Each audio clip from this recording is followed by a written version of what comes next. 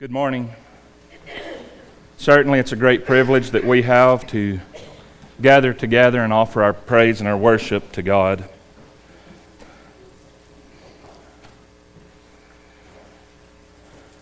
If you'll bear with me and forgive my nervousness, I believe it's been about 3.5, 4 years since I've spoken on Sunday morning, so a little bit nervous. I put this lesson together probably 18 years ago, I believe. I think God's Word is always relevant to us. I did not intend originally to do a rerun, even though it's been many years, but I just, as I tend to look through my old lessons when I study, this one struck me as being something that I wanted to share with you this morning. If you will, turn your Bibles to Romans 6. We'll take our text there. And as you do that, I'll ask you to think in your own mind of particular subjects or issues that you may struggle with yourself, or with topics that the Christian world may believe to be controversial. And I do that because I ask you to think of that within yourself, to think of 2 or 3 things, because we are always, at every point in life, dealing with different issues, different struggles. And we're not all facing the same things at the same time. I read something, it was this week, about some clergy that had gathered in Tennessee or Kentucky, one of those states, to take a stand. And I thought their choice of what they were taking a stand for odd, since our government in 1973 decriminalized abortion, but clergy that are taking a stand for it. So what can be the purpose of that? It is to call something that is evil and name it good. It is to misname it and to take a stand and to be popular with the world. So the state that we're in, as I've said and so many others have said, it's alarming where we're at in this world, where we're at in society. In Romans 6, verse 1, the writer says, "Shall we continue in sin that grace may abound?" So shall we? Shall we give God's the opportunity to abound more and more in His grace by indulging in sin? That's why I used the example I just did, because it's that taking the kind of stand that this clergy has done is to cater to the world. It's to take the sting off of hurting anyone's conscience by standing for the truth. I am thankful for the many men of this congregation who have a discerning knowledge and a commitment to the truth, to our elders who have a commitment to the truth, to God's Word, and will boldly preach it. Romans 6 verse 2 gives us the answer. He says, "God forbid, how shall we that are dead to sin live any longer therein?"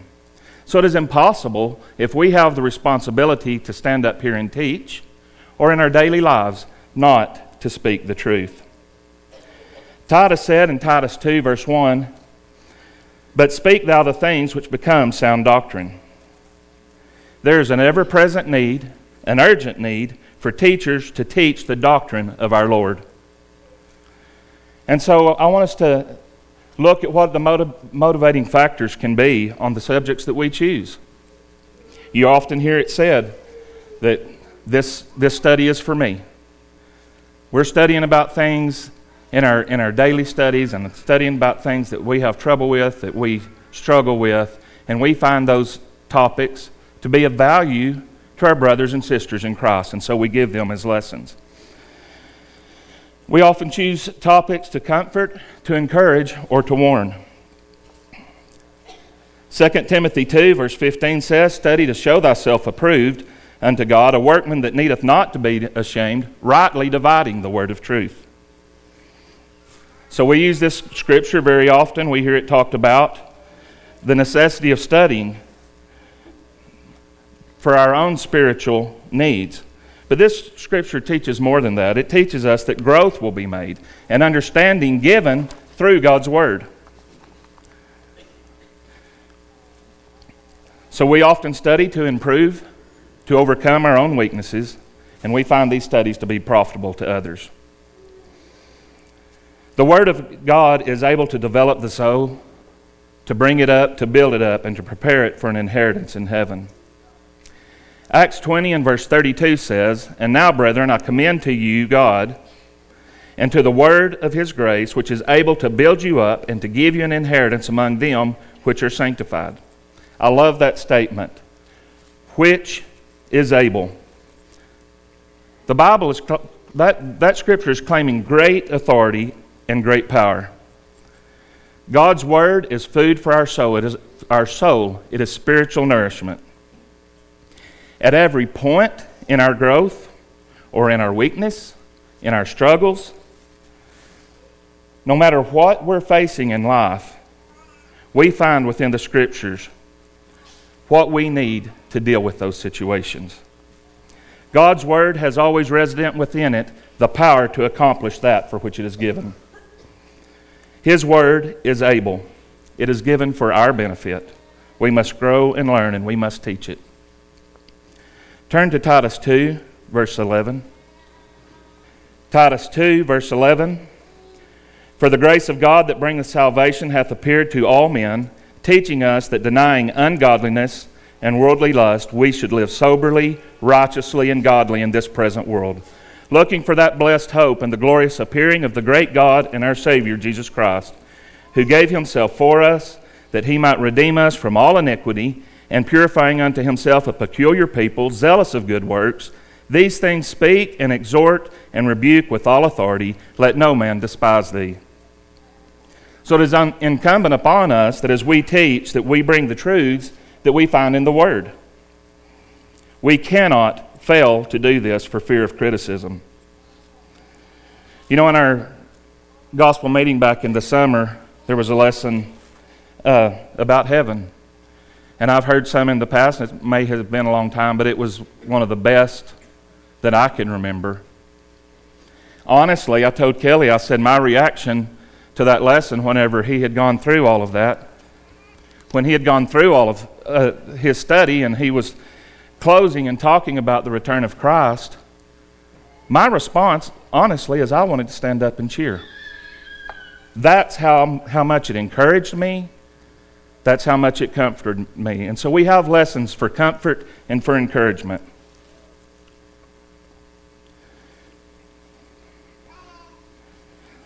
Psalms 119, beginning in verse 46. "I will speak of thy testimonies also before kings, and I will not be ashamed. I will delight myself in thy commandments, which I have loved.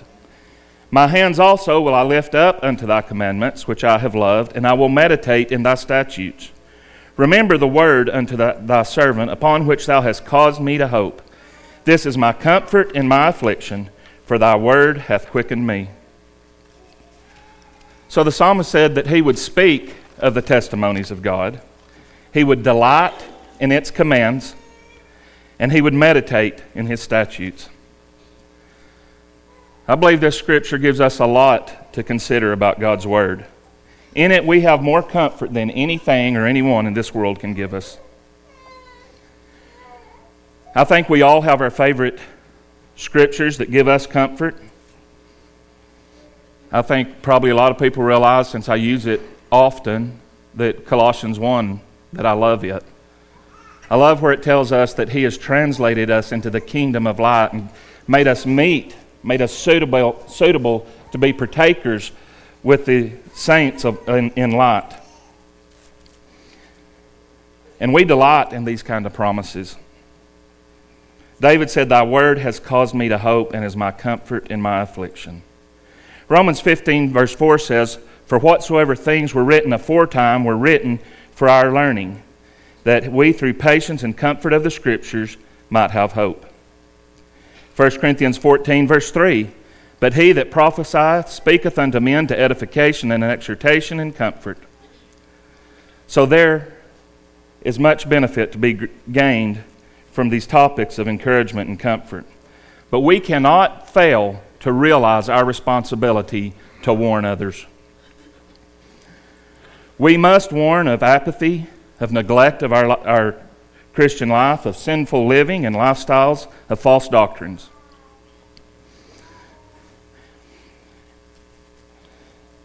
If you will, turn to Ezekiel 3, and we'll read from verse 17, beginning verse 17 there.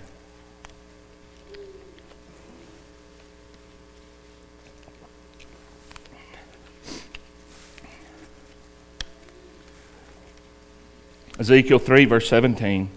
"Son of man, I have made thee a watchman unto the house of Israel. Therefore hear the word at my mouth, and give them warning from me. When I say unto the wicked, Thou shalt surely die, and thou givest him not warning, nor speakest to warn the wicked from his wicked way to save his life, the same wicked man shall die in his iniquity, but his blood will I require at thine hand. Yet if thou wilt warn the wicked, and he turn not away from his wickedness, nor from his wicked way, he shall die in his iniquity, but thou hast delivered thy soul. Again, when a righteous man doth turn from his righteousness, and commit iniquity, and I lay a stumbling block before him, he shall die. Because thou hast not given him warning, he shall die in his sin. And his righteousness which he hath done shall not be remembered, but his blood will I require at thine hand. Nevertheless, if thou warn the righteous man, that the righteous sin not, and he doth not sin, he shall surely live, because he is warned, and also thou hast delivered thy soul." We cannot take this lightly. God tells us if we see danger and do not warn, then the blood of those that die in their sin will be upon us. It is the obligations of those who teach to consider what is happening around us, to perceive dangers, and to sound the alarm. Paul said in Acts 20 and verse 31, "I cease not to warn everyone, night and day with tears." And so must we. We must call sin by its right name. We must stand firm in our resolve to teach God's Word in its entirety and in simplicity, with love and concern for others. 2 Timothy 2 verse 2 says, "And the things that thou hast heard of me among many witnesses, the same commit thou to faithful men who shall be able to teach others also." We cannot shy away from the truth. We must not fear what men will say, but we must teach God's Word with love and a concern for our brethren and for our fellow men.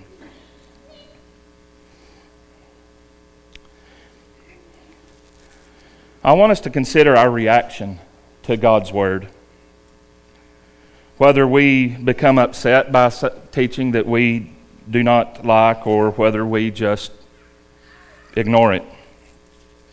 In Isaiah 29, verse 13, we read that this people draw near me with their mouth, and with their lips do honor me, but have removed their heart far from me, and their fear toward me is taught by the precept of men. It seems as though we have come to the point where we seek to please God by doing things our way.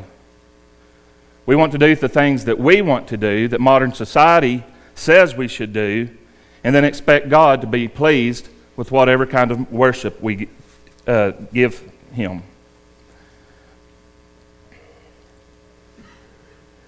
You know, people tend to dislike having their faults pointed out to them. I can assure you of that.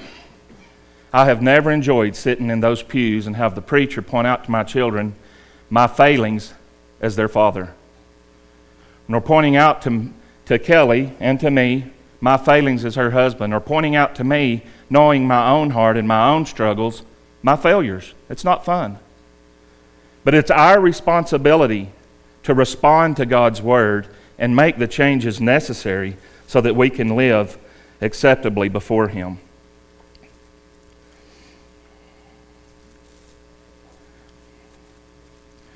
You know, whenever the woman was taken in adultery that we read about in Matthew 12, and they brought her accusers brought her before Jesus and asked what they should do, said Moses commanded that she be stoned. He asked if whoever of you is without sin, you throw the first stone. Well, they all went away. And he asked her, where are your accusers? And she said, there's no man. His response to her was, neither do I condemn thee. Go and sin no more. Years ago, I've got the notes in here, so has to be 20 years or more ago that David Menson gave a lesson that was titled, Which Jesus Do You Love? And it was talking about the loving side of Jesus, or the side that also has requirements of you. The so-called Christian world today loves the Jesus that is just forgiving, all the while forgetting the second part of what he said to her, go and sin no more. Jesus is forgiving. His purpose in coming to this world was to reconcile man to God. That can only be done through obedience and a faithful life by His blood. We cannot be reconciled to God if we refuse to be because of our lifestyle. Jesus said in Matthew 12 and verse 30, he that is not with me is against me, and he that gathereth not with me scattereth abroad.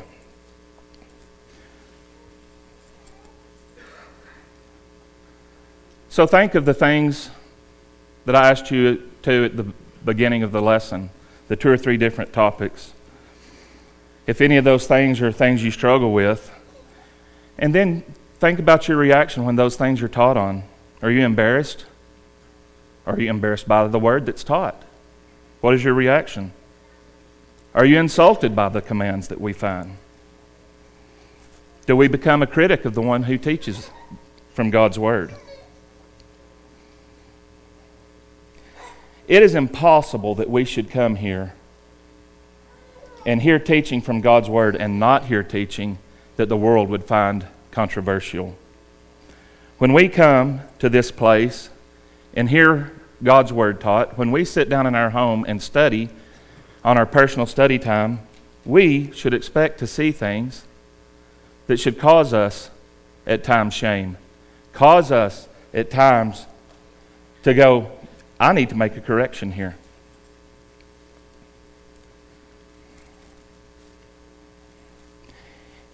If we fail to have the proper response to God's word, if we mutilate God's word, we twist it to suit men, to make ourselves more comfortable, what can we possibly hope to gain from that? The doctrine of one who is embarrassed or offended by the word is useless. It is empty religion. It is vain worship. And we are not to have any part in any such thing. 2 Timothy 4, verse 2. 2 Timothy 4, verse 2. Preach the word, be instant in season, out of season, reprove, rebuke, exhort with all long-suffering and doctrine. For the time will come when they will not endure sound doctrine, but after their own lust shall heap to themselves teachers having itching ears, and they shall turn away their ears from the truth, and shall be turned unto fables. Paul told Timothy to preach the word always. Brethren, the time has come when sound doctrine is not endured. The time has come when people have turned their ears from the truth. People want the fables. The world does not want their lives regulated by God's word. False teachings, false promises, and half-truths are the order of the day. Many become upset when God's word is taught because they just do not believe that certain things ought to be taught on, that there's certain parts of God's word that no one should take a stand on.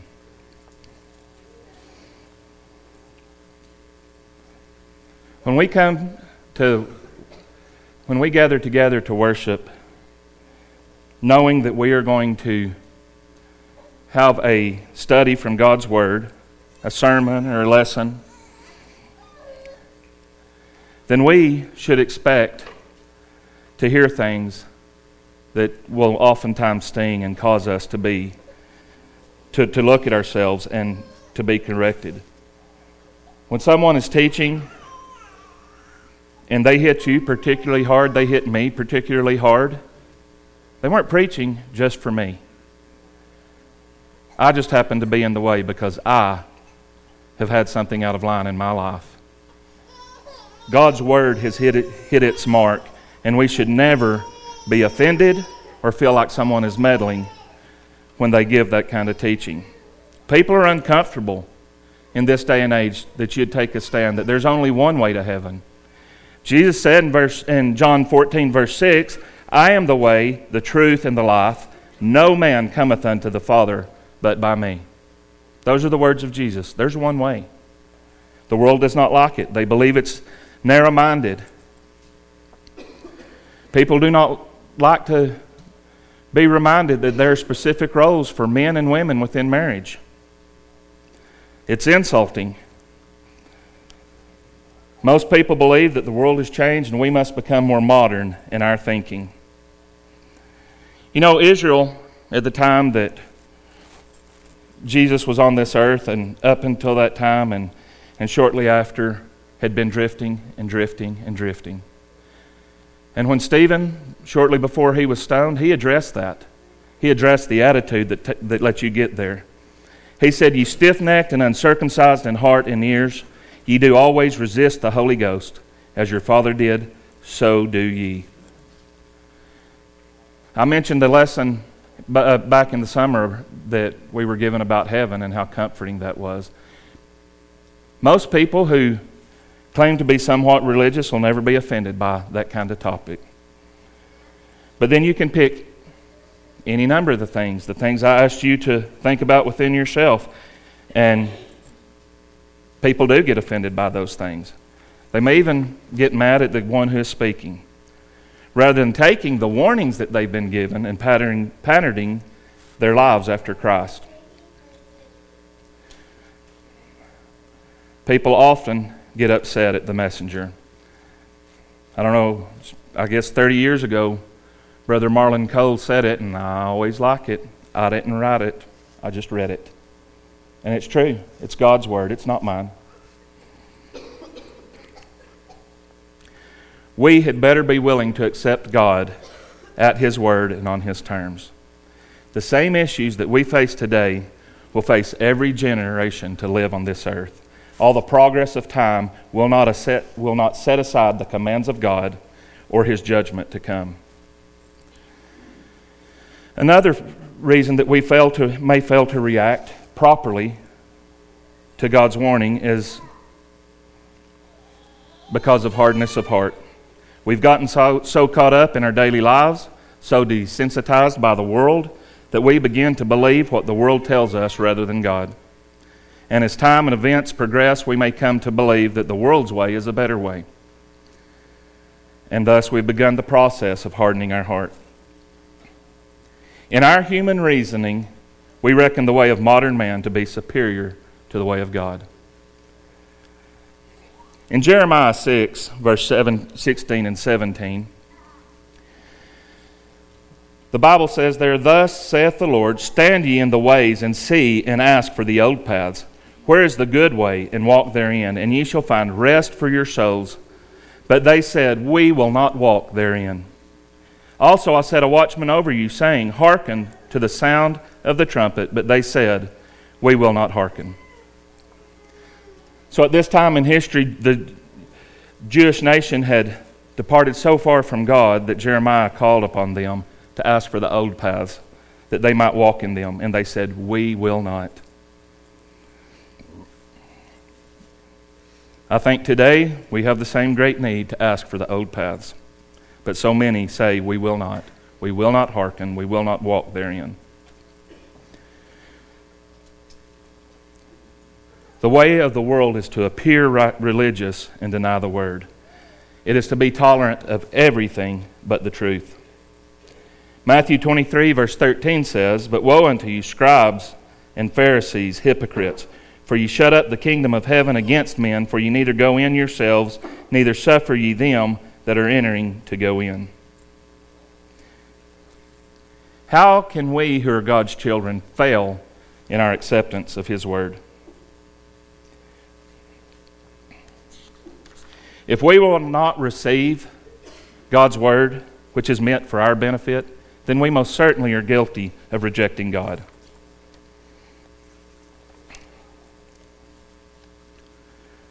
Remember our reading from 2 Timothy 4, where Paul said, "The time will come when they will not endure sound doctrine."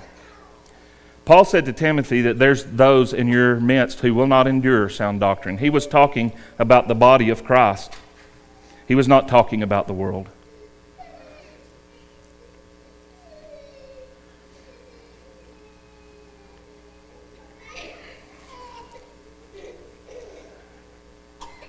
In Titus, we read, "Speak thou the things which become sound doctrine."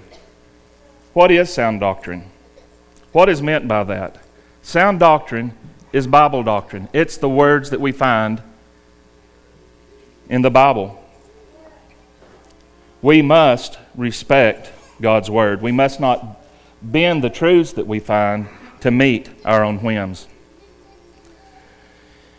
In 1 Peter 4, verse 11, we read, "If any man speak, let him speak as the oracles of God. If any man minister, let him do it as the ability which God giveth, that God in all things may be glorified through Jesus Christ, to whom be praise and dominion forever and ever." The oracles of God are God's word. So when we stand in this pulpit, anytime one stands here, we must speak as the Bible speaks. And we must all, as God's children, go by the Bible. We must be nothing, practice nothing other than what the Word of God teaches us.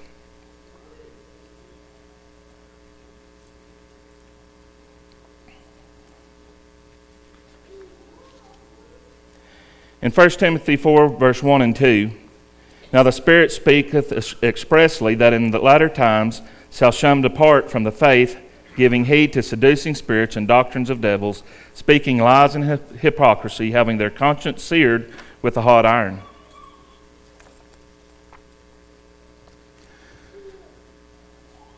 Think about what he said there. Are members of Christ's body going to depart? Paul said they would. Have we ever seen that happen? We've all seen it happen, if we've lived any amount of time.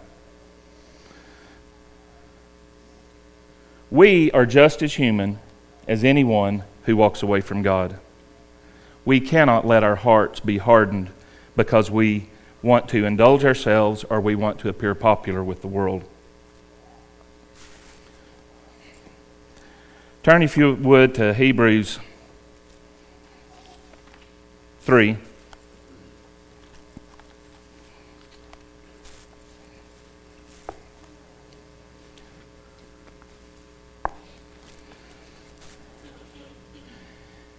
Hebrews 3, beginning in verse 8. "Harden not your hearts as in the provocation in the day of temptation in the wilderness, when your fathers tempted me, proved me, and saw my works 40 years. Wherefore I was grieved with that generation, and said, They do always err in their heart, and they have not known my ways. So I swear in my wrath, they shall not enter into my rest. Take heed, brethren, lest there be in any of you an evil heart of unbelief in departing from the living God. But exhort one another daily while it is called today, lest any of you be hardened through the deceitfulness of sin. For we are made partakers of Christ, if we hold the beginning of our confidence steadfast unto the end. While it is said, Today, if you will hear his voice, harden not your hearts as in the provocation.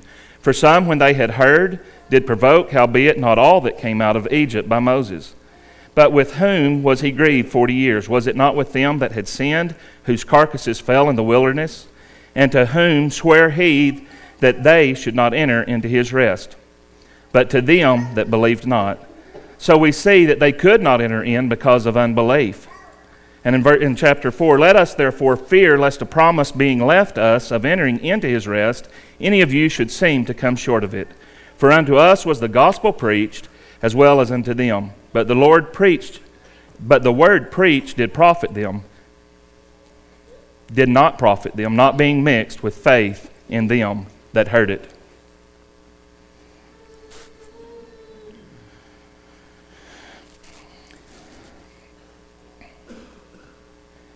In 1 Timothy 4, verse 16, Paul instructs Timothy, "Take heed unto thyself and to the doctrine. Continue in them, for in doing this thou shalt both save thyself and them that hear thee." This warning implies danger, but it also implies protection. And this is just as applicable to us as it was to Timothy. We need to give heed to the warning. According to the world that we live in, everything, every manner of lifestyle, every type of perverse thinking is to be accepted and embraced. However one chooses to live, whatever one chooses to promote is good, whomever one chooses to associate themselves with one exception: people who are unwavering in the truth.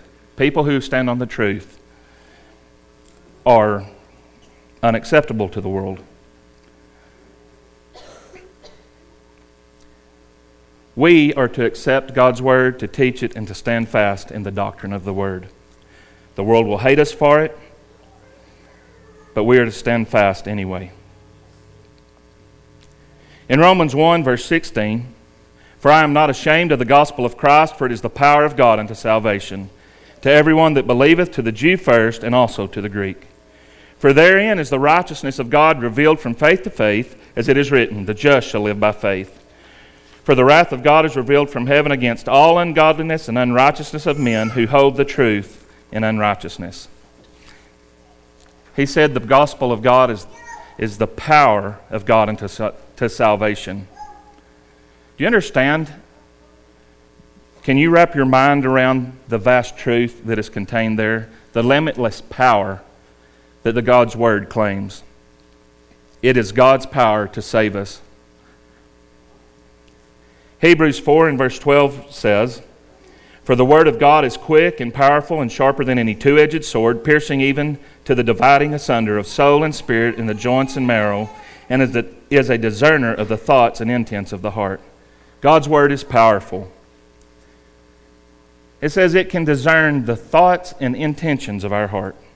There is not an idle word or an empty phrase connected with God's Word. This is powerful. We should care what it says, and we should conform our lives to it. 2 Timothy 3, verse 16 and 17. "All Scripture is given by inspiration of God and is profitable for doctrine, for reproof, for correction, for instruction in righteousness, that the man of God may be perfect, thoroughly furnished unto all good works." So we're taught that God's Word is profitable for these four things. Notice how comprehensive and inclusive they are. For doctrine or teaching. Number 2, for reproof. Number 3, for correction. Number 4, for instruction in righteousness. You cannot imagine any condition or any need that we have as humans, but one or more of these statements do not adequately apply. Their completeness is in the fact that the man of God may be perfect. Not perfect in morals, not perfect in character, but perfect in this respect, that he is thoroughly and completely furnished unto every good work. That means that through this complete nourishment that we have, this total guide, that each day that we determine within ourselves to cling to God's Word and to serve Him, we move closer and closer to Him. Our lives become more and more what He wants them to be. I hope that Scripture registers as strongly with you as it does with me. The all-sufficiency, the absolute adequacy, and adaptability of the Bible to meet all the demands of our needs are emphasized right here in this Scripture. Christians, people who follow Christ, believe that passage. They also believe that as we read in 2 Peter 1 and verse 3, His divine power hath given unto us all things that pertain unto life and godliness. So we need to determine within ourselves, with all of the power that we can command, that the Bible alone will be our sole rule of faith and practice. We must speak as it speaks, and we must believe the truths that it contains. When we claim to believe the Bible, then we endorse all of the statements found therein. It means, when we say we believe God's Word, that we subscribe to all of its requirements, and we believe that we are to be governed, our lives are to be governed by its teachings. To follow the popular theories of the day or to disguise the Word so that no one could ever be offended by the words of God would make us useless, make us of no use to anyone that hears us.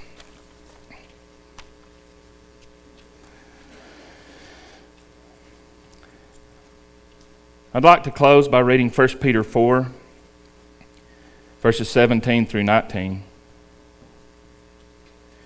For the time has come that judgment must begin at the house of God, and if it first begin at us, what shall the end be of them that obey not the gospel of God? And if the righteous scarcely be saved, where shall the ungodly and the sinner appear? If we can scarcely be saved in obedience and faithful living, how can we possibly hope to be saved if we are ashamed of God's Word? Let us gladly receive God's Word, adhere to its teachings, teach others God's Word, so that we may all enter into the joy that awaits. If there's anyone here this morning that has been sufficiently taught and would like to obey their Lord in baptism, or if there's someone here that has any sort of struggles or needs for comfort or strength, and you'd like the prayers of the brethren, we'd invite you to come as together we stand and sing.